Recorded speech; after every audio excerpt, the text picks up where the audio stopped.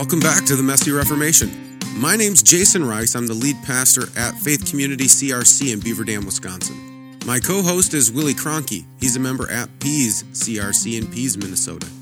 We're just a couple of guys who love the Christian Reformed Church and want to see Reformation happen in our denomination. But we realize that whenever Reformation happens in the history of the church, things get messy. And after this past synod, and looking forward to this next synod, things are really starting to get messy in the Christian Reformed Church. So we're taking the opportunity to have conversations with pastors throughout the Christian Reformed Church to find out what's going on in our denomination, but also to talk about what Reformation might look like. If you haven't already, take a moment, click subscribe so you don't miss any of our upcoming content. We're dropping episodes every single Sunday evening. We also want to say thank you to everyone who sponsored us on Patreon. We're slowly making our way to our modest goal of 20 sponsors at $5 a month. So if you appreciate what we're doing and want to help us continue to put out content, head on over to patreon.com/themessyreformation. You can also support us for free by sharing our content. I'm a terrible self-marketer and everyone knows that now, so I need your help. If you know of anyone who would benefit from listening to this content, let them know about the Messy Reformation. With all that said, we're going to get to this week's episode, which is part 2 of our conversation with Curtis Meliefste.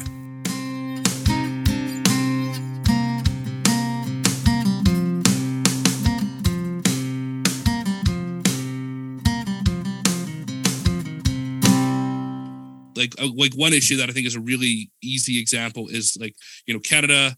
The churches in Canada have a long history, especially our church at Willoughby had a long history of welcoming refugees into the country and sponsoring refugees from different parts of the world. And that was a really passionate part of our ministry. There was a ton of money that flowed through our church for that.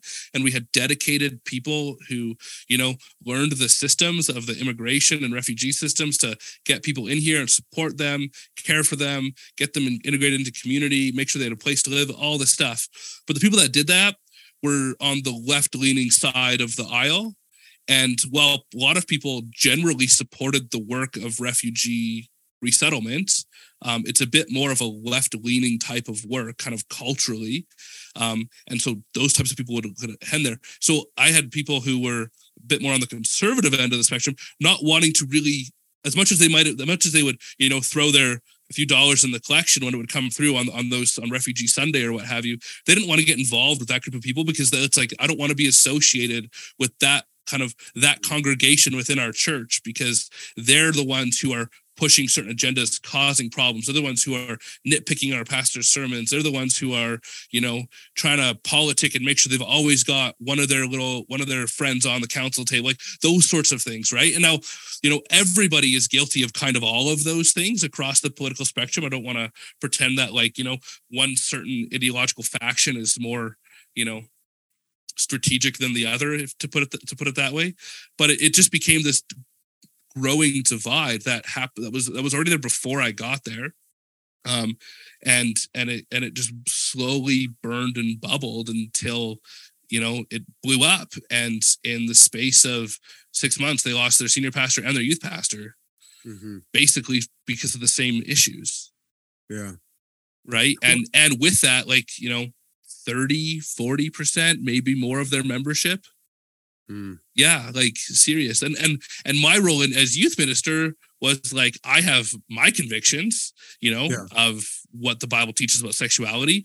The families that had their kids at the youth ministry programs were, generally conservative people. There's a reason they're at a confessional Reformed church, and not at the United Church down the street. So it almost felt like I had my own little world of church ministry, and then another demographic had their own other world of church ministry, and the two didn't meet. Yeah. And that's just not healthy. No matter which way you look at it, because they're united around some things, we're united around other things, and we're pretending to be united around our confessions. But if you want to dig into what does the Bible say about it, we just don't talk about it. Yeah. Right. And bless his heart, Ed tried to, he preached sermon series on this, right? And very pastorally tried to work people through the biblical text on what is God's design for our bodies, right? Why do our physical bodies matter, and how we treat them and what we do with them? And I guess eventually it didn't really work. It worked for some people, but not for the church on the whole. Yeah. Well, and just how you described what was going on in your congregation, I think is a microcosm of what's going on in the Christian Reformed Church as well, right? You can see, Oh yeah. you can see like some of the frustrations with what's happening with the Office of Social Justice and all of that, and people are saying, whoa, why is our money going to this? Is this really the mission of the church or not? Right. Yeah. And People started asking questions and the questions, and I think there's a lot of people in the church, especially the CRC, who aren't categorically opposed to the Office of Social Justice. Mm-hmm. Right. But they have questions around what they're doing all the time. But if you question anything, then you're questioning the entire system. Right. So like we had at a congregational meeting once, we had a fellow stand up and ask about why are we resettling refugees in the second most expensive housing market in Canada? Maybe wouldn't it be better off to be like, since we're on a port city, we welcome them and then we get them settled into a cheaper place to live where we're not paying $1,600 a month for a 1-bedroom apartment with their 3 kids. Right. And they can't find work to pay for it. And that was like heaven forbid you ever question anything about it. Right. Mm. And that's like, because that's it means. And like the way I kind of see it is people's identities would get wrapped up in their social justice work and not in their Christ-like ministry to people. Right. The Christ-likeness of their ministry was an aspect, not the defining thing. Mm. And that's where it comes down really to an identity, to a bit like, your biblical theology. What does the Bible say about this? What does it say about who we are? What does it say about what our church ought to be doing? Right. Preaching the gospel is not the most important thing we should be doing. We should be, meeting the physical needs of the people around us. And it's like, well, that's part of what we do. But really the most important thing we do is preach the gospel. People's souls are more important than their bodies on an eternal level. Yeah. So. Well, and even, oh boy, I don't want to get too far into this because I've been just preaching on it though, right? So I could preach. I've just preached like 3 messages on this because, going through the Gospel of John, that's what we're working our way through John. And so we're in John chapter 5. Well, at the end of John chapter 4, Jesus heals the official son, right? In Capernaum, and then in John chapter 5, Jesus heals the man at the pool of Bethesda who had been an invalid for 38 years. And I think, and I'm not going to get into all the exegesis here. So if you want to question me, you can question me further later. But both of those healings where Jesus heals the official son and he heals the invalid, he kind of insinuates through it all, like, I'm going to do the healing, the physical healing, but what really needs to happen is you need eternal life. And so that's why, so when he heals the invalid at the pool of Bethesda, later on, he finds the man in the temple and he says, look, you've been healed. Now go and sin no more. And I don't think he's saying that because the man's illness was caused as a result of his sin. I think Jesus is saying, I've healed you physically, but the bigger issue is your soul is dead and your soul needs to be healed. And I can do that for you too. And sadly, that man turned and walked away from him in that moment. And so even Jesus, he met people's physical needs and that, but it was always like the meeting of the physical need was always pointing to the deeper spiritual need. Yes, that he was offering. Exactly.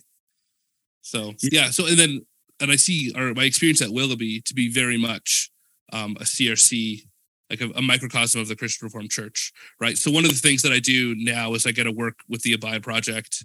I spend some of my week managing some of the social media stuff and website stuff and administrating the behind the scenes kind of coordination of some of the work of the Abide Project. And that's been a huge blessing. And one of the blessings of that work is getting to network with pastors across the continent and even beyond, and to see the church, because like one thing that I've learned is that Canadian Christian Reformed Church is very different than the American Christian Reformed Church.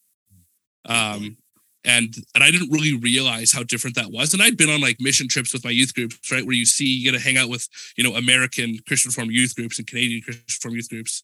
But that doesn't really tell you enough. But talking with like many other pastors, you see some of those divides, but you also see the general divide around sexuality and like this third way, it doesn't work.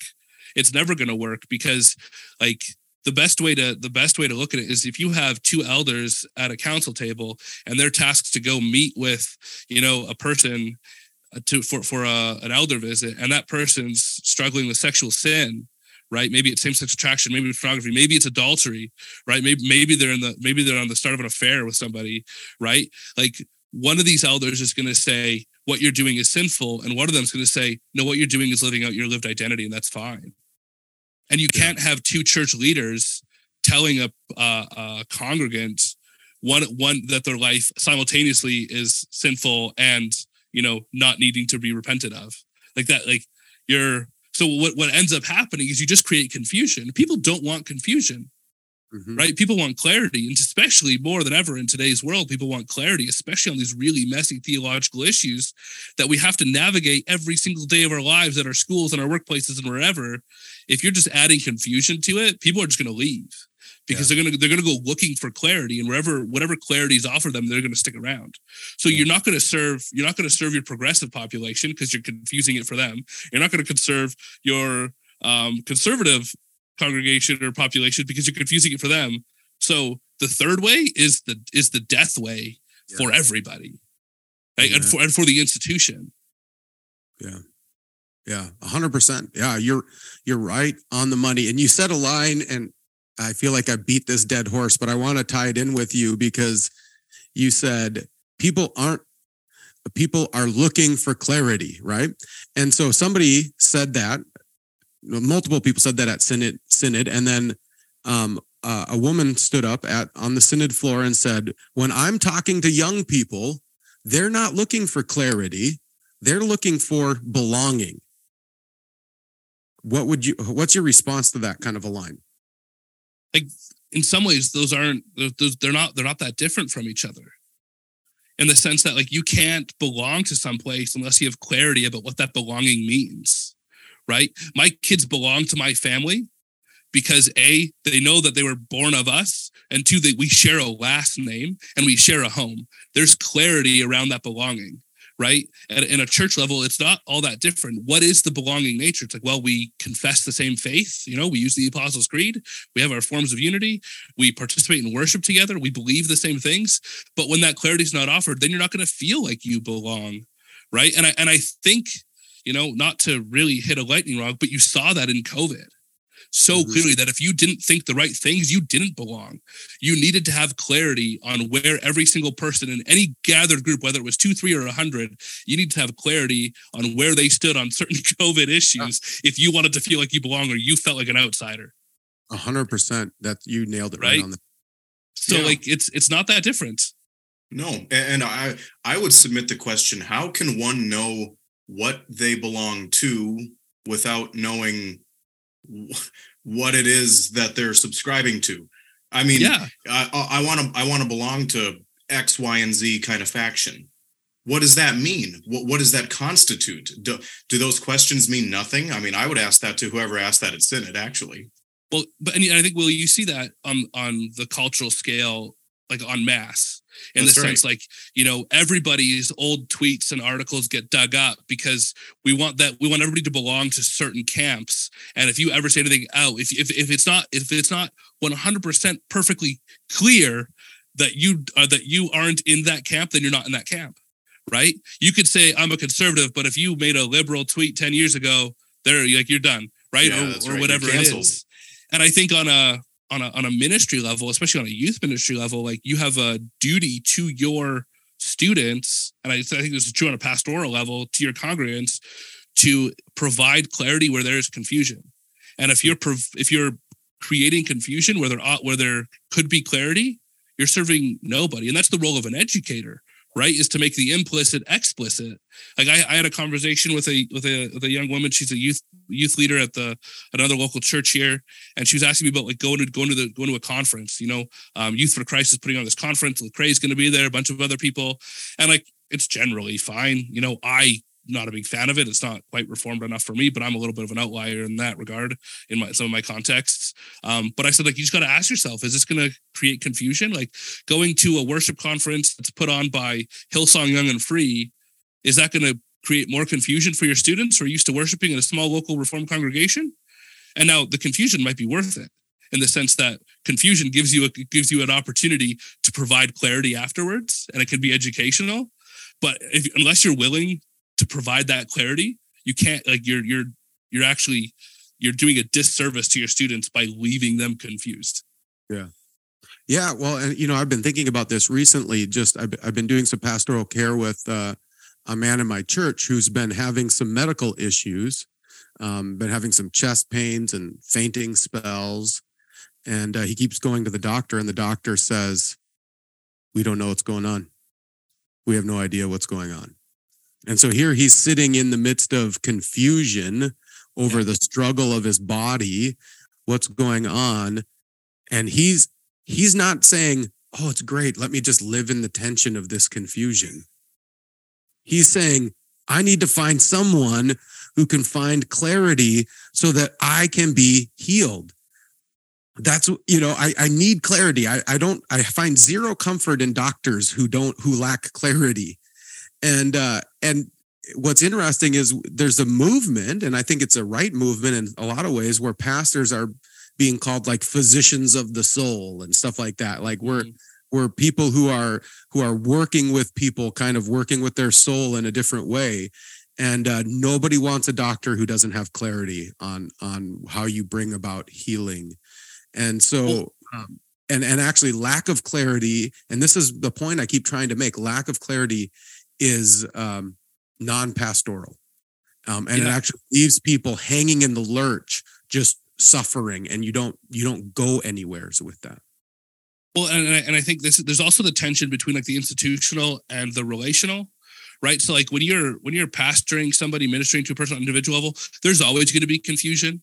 Right. That's the nature of life, of the Christian life, is the confusion of trying to understand how, understand the desires of your flesh and, the Lord's will for your life, and try to figure that out. That's why sermons, typically have an application part of them, because we create some theological clarity on a scriptural text, and then we say, and this is how you live that out, like clearly. We're not going to leave you in a messy thing of saying this is what the Lord says, and I don't know, go figure it out. It's not that's your job, right? Maybe you do that in youth ministry, but I had people come along and provide that clarity, Curtis. Exactly, right? It's like, but on an institutional level, like on a synodical level, when you're talking about it, right? Like the synod makes decisions that are going to impact the ministry of congregations across North America and beyond, because we have, ecumenical partnerships. But that's where you need to kind of, to a degree, void the relational mess of some of these decisions, because that's the work of pastors and elders and deacons and parishioners to go and sort out that messy part of the relational and the confusion and the clarity. And the synod should be providing the clarity, so that way pastors have a direction on this is how you go to achieve that clarity. This is the path you go down. Yeah. Yeah. And I think, because a lot of people have said, man, if Synod keeps doubling down, right? I heard a lot of people say, man, Synod made some clear decisions in Synod 2022. They've just created a mess by that. And there's a lot of different ways to answer that. One, I think it just revealed the mess that was already there on the one hand. And two, yes, but it also provided clarity on now go figure out how to work in this direction. And it will get messy. Everything's always messy. And so, information's always messy. It is. I wonder why we would think of that. Yeah. Yeah, bad. and so, like, if, people are saying, man, if Synod 2023 doubles down on this again and decides to discipline Kneeland, and, what is that even going to look like, to discipline Kneeland, or to discipline even an entire classis, right? What is that going to look like? That's going to be a mess. And it's like, yes, but Synod still needs to make a decision. And then the messiness is carrying that out, trying to figure out how to enact those things. But you can't even figure out what direction to head unless someone has set the direction for you and said, here's where we're going now. Figure out how to get there. Yeah, I agree. Yeah. Amen. So, Curtis, I just amened myself. What the heck is that? Curtis, what do you think, one of the things that I've been thinking about, you had mentioned, in the midst of the turmoil there, a bunch of people ended up leaving. Do you think if the CRC continues to try to go down this third way, you said, the third way is the way of death. Do you see that working itself out in the Christian Reformed Church as well? Oh, I think so. Like, even just on a personal level, right? Like, I'm sitting here at kind of the genesis of in some ways, like a second genesis of my pastoral career, right? Like, I was raised, in most of my life in the Christian Reformed Church, right? I came of age in the Christian Reformed Church. I served in Christian Reformed churches, right? And here I'm now going to the Christian Reformed Seminary. That was an intentional decision to go to the Christian Reformed Seminary. I looked at other ones and I went, no, actually, Calvin's the place I want to go. And if the denomination were to steer awry on this and not be clear, it'd be a really hard place to be, because how am I supposed to do my job in a way, right?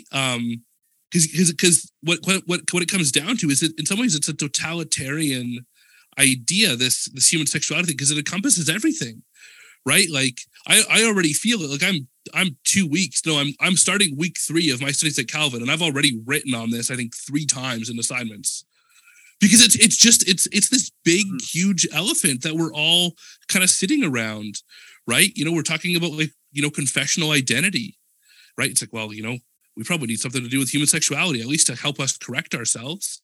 So I think you would see if the CRC doesn't double down on Synod 2022, however you want to phrase it, I think you're going to see an exodus, because you're going to see progressives not want to be part of it because it's not clear enough for them. And you're going to see, conservatives leave because it's not clear enough for them. And you're already seeing the denominations pop up that you can go to, right? People go RCA, people will go whatever ARC or Kingdom Network or URC or whatever it is. I think it's pretty clear. It's not going to bode well. Like, there's just no way. And I just don't see in general, and this has been my plea, I just don't see generally any organization that refuses to take stands on things. They never live. They just die because they become irrelevant. And because when you don't take a stand, you are essentially taking a stand, right? Yeah. And I was talking to a pastor who said, like, after Synod, he was, and he's conservative. He's part of the Abide Project. Like, he's done things there, and he's like, I didn't know if I wanted to continue because I'm so tired of the division. Mm-hmm. And like, if the CRC maintains this messy, mushy middle, that's what you're going to see. You're going to see people burn out, because every single church, well, not every single church, but many churches are just going to be thrown into division on this and tumult, and everything's going to be messy. And one of the things that I saw in our context at Willoughby was, like, it was so hard to get things off the ground and going, community initiatives, outreach initiatives, because this was always played some sort of character role in the formation of any sort of ministry that you were trying to create, whether it was like, a weekly meal for the community, or, a new curriculum program, or a podcast ministry, or whatever it is. This was always there, always, because people are always trying to push and pull each other to try to appease their own convictions. So in some ways, like, it killed more than it gave life when it came to just like the work of the church. It became like, it was hard it became hard at times to do the very basic, or the very routine work of Sunday liturgy ministry off the pulpit, leading worship, because everything gets embroiled into this, right? You can't reference people like Kevin DeYoung because he's a complementarian and he's part of the PCA. You can talk about Vodi Bakum because he's said these things, right? But then if you don't really want to reference Wolterstorff too much because, he's too progressive. Like, so and you have this all the time. Because everything communicates something. Yeah. Right. So it's just not, I wouldn't want to pastor in that context. I would if the Lord called me into it again. Maybe he's building me up for that. I hope not. But it's not a place that you want to be, really, and nor do you want to raise your kids there or be there as a family either. Yeah. So. Yeah, and you're describing again what's been happening in the CRC. I think this is one of the reasons why the CRC has just felt so stagnant for so long, because we can't actually do anything together because we haven't had actual unity.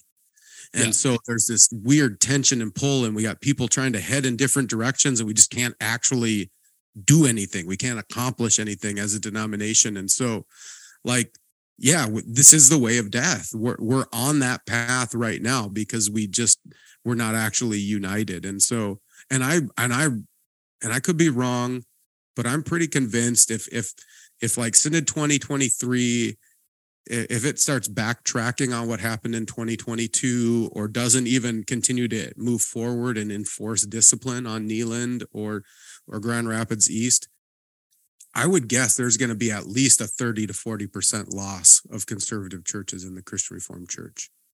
I would think so. I would say that would be an immediate loss.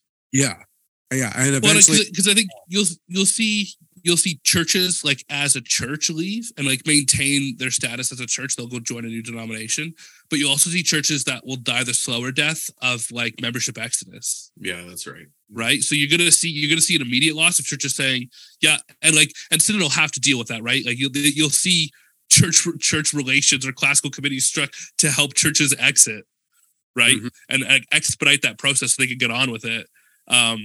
But then you'll see the slower death of churches where it's like people are just slowly leaving, and these churches will be like clawing for some sort of, help or whatever it is. Yeah, and I think on the other hand, if we continue to move forward in the direction that we're heading and say this is who we are, this is where we stand on sexuality, we will lose churches, and that will be hard. And I don't think any conservative is like, kick them out, good riddance, be done. No, everybody realizes the difficulty of there being a break in this covenant relationship. We all recognize that. This is going to be tough. Yeah. And there's going to be a messiness there too. And it is tough because one of the great things of the Christian Reformed Church is as much as I can criticize like some of the top heaviness and the bureaucracy of the CRC, we have a really good system that does a lot of really important gospel ministry across the globe in a way that I've not seen, especially other Reformed denominations, do to the same degree as the Christian Reformed Church, right? Like our ministry shares that money generally is like, we probably have questions about how it's all spent, but like generally, like, you won't find anybody who's not in favor of the Work of World Renew or Resonate Global Mission, right? They'll have concerns of it or any organization, but generally speaking, right? Like you see that, and like this is like, I would not want to lose that. Like leaving the CRC would mean separating yourself from some of those institutions that you've poured, money in, time in, that you've volunteered with, that you've, partnered with, that you've cared for mission, you've hosted missionaries on furlough, right? And now they're not going to be part of your kind of covenant community on a kind of a larger scale. That's tragic, terribly tragic. So, which kind of tells you the cost of what people are willing to pay for the sake of the truth on this matter. Yeah, exactly. Right? And that's where, and that line right there is exactly where I want to hang for a little bit, because some people would, they're kind of accusing conservatives of being vindictive and all of that, or being not recognizing the cost. And I think we actually do recognize the cost, and it hurts and it's painful, but we also feel like it's worse for us to not stand here. It's actually going to hurt more. It's going to cause more death, more pain if we don't take a stand here. There's going to be bigger ramifications than the separation of some fellowship here. Well, and I think that the bigger ramifications are eternal ramifications for, people. That's the serious cost of where we're at right now. Right. So like one of the ways that I would talk about this with youth is that like there's this whole world of like love is love, right? And we should just love everybody. And love is a horrific word in the English language. It's so poorly used and defined. I wish we had more words for it. But what I would tell my teenagers was that I think the best definition of love that we can really easily understand is that to love somebody means that you want to spend eternity with them, right? That you want to see them in glory and spend all of eternity with those people that you love, right? That being Jesus, that being other people here on earth. And which means sometimes you might have to sacrifice relationship in this life for relationship in the next. Mm-hmm. Right. And that's what love is. Love isn't just affirmation for what they're doing now. Love is telling people the truth and doing it in a way that's, calling them to repentance, calling them to a life in Christ that is actually gonna, answer their fundamental problems, really, because that's what the gospel really does. Yeah. And yeah, so that's the cost, is like people are willing to love each other and love people because they recognize the cost is going to be really hard in this life. But what is it worth? Like, what are you actually, if you're looking at a cost, what are you paying for? Right? If you're going to have some of this emotional, relational strife, even church conflict stuff, navigating institutions, all this kind of stuff, what are you paying for? Well, you're paying for, hopefully, people to come to understand who Jesus is, what he's done for them, and what he's calling them to as an identity, right? And what does that mean to live as a Christian? And that, I think that's what people are willing to pay. Yeah. I'm willing to sacrifice some relationships now for the hope that maybe we can relate with each other in eternity. Amen. 100%. That's and that's such a good word. And I hope I don't think a whole lot of the progressive side of the CRC listens to this podcast, but if you are and you're doing a little research, I hope you hear that's really the heart behind the conservative movement. I would say, like, Curtis is not alone in making that kind of a statement and having that heart behind it. Every pastor I talk to, I think every pastor I've ever interviewed on this podcast has that kind of a heart behind what we're hoping to stand for in the Christian Reformed Church. There's nothing vindictive about this, but we're counting a different cost, and we can even agree to disagree on whether we're right or you're wrong or whatever. But the fact is, this is why we're taking this stance, and this is why we are willing to sacrifice some of this relationship, because we see this as, like, there are some saying this is a non-salvific matter, and we're saying this is a salvific matter. Yeah, it totally is. And Scripture's clear that it's a salvific matter. And so, again, how can we have unity when we don't agree on what's a salvific matter?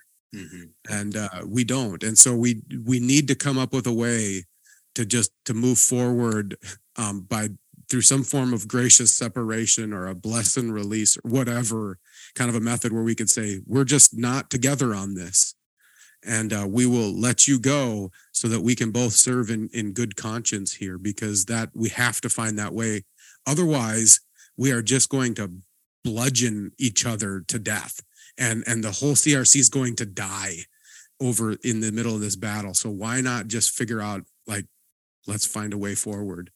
Yeah, I think that's actually that's the key right there, is like this, we're not serving the institution by continuing this conflict. Yeah. Yeah. If we continue, the longer we continue this conflict, the longer, the closer the CRC is going to get to death, for sure. Yeah.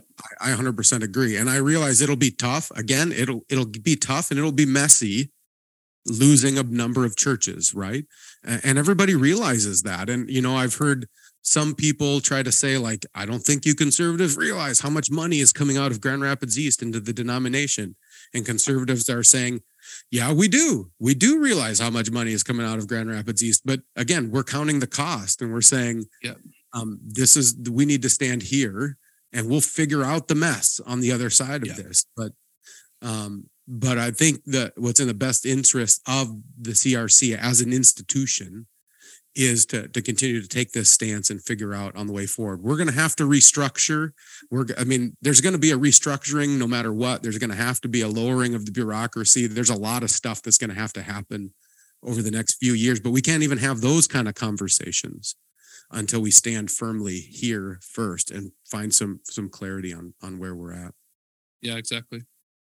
So, Curtis, we're kind of wrapping up. We're coming to the end of our interview here. We always give everybody kind of an opportunity to kind of, what are your last words, or what are kind of your parting thoughts you want to leave with the listeners of the Messy Reformation? I don't know. I'm just a young seminarian. I think one of the things that, like, if we want to continue in this way, is we need to publish and we need to preach. Maybe preach and then publish.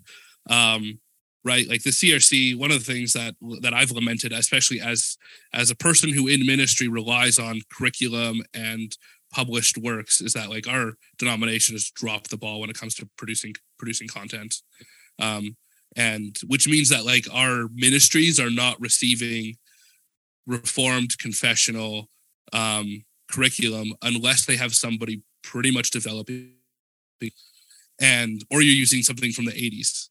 And you can, but it's hard, in today's world to update some of that stuff in terms of its mode. But I think that's key. It's like the CRC needs to publish books. They need to publish curriculum. They need to get back on the Faith Alive train and do that work, because we're seriously failing. And it's no wonder that some of the concerns are around catechesis, because we're not offering it. And I think the other word of advice is for us who are pastors who are listening, just preach the gospel unashamedly. I remember, I think it was you, Jason, you said once, I don't know if it was on the podcast or somewhere else, but like every preacher's only got one sermon. and I've thought about that a lot, because even like I've not preached a whole lot, but at the times that I have, it's like there's definitely a theme. And even now, it's like, what is the theme? It's like just preach the gospel, call people to repentance in Jesus Christ. I had a young man that I mentor once who came out of a service at his Bible college, and he says, "Curtis, it was horrible." I'm like, "What do you mean?" He's like, "They didn't preach the gospel. I just want to be told that I'm a sinner in need of a savior. That's all I want to hear every single time." And I think that's really what we need to do, is we need to remind people that they're sinners, and there's nothing you can do about it, but Christ has done it. And the fact that there's nothing you can do about it should give you a sense of comfort, because Christ has done it for you. And that puts us right back into our catechism, right? What is your comfort in life and in death? That I'm not my own, but belong body and soul. That's all we have for this week. Stay tuned next week for our conversation with Matt Vandenhavel and David Swinney. But until then, don't forget this is Christ Church, and he bought it with his blood. And we've been warned that wolves will come in trying to destroy the flock. So keep a close watch on your life and on your doctrine. Preach the word in season and out of season. And keep fighting the good fight in this messy Reformation.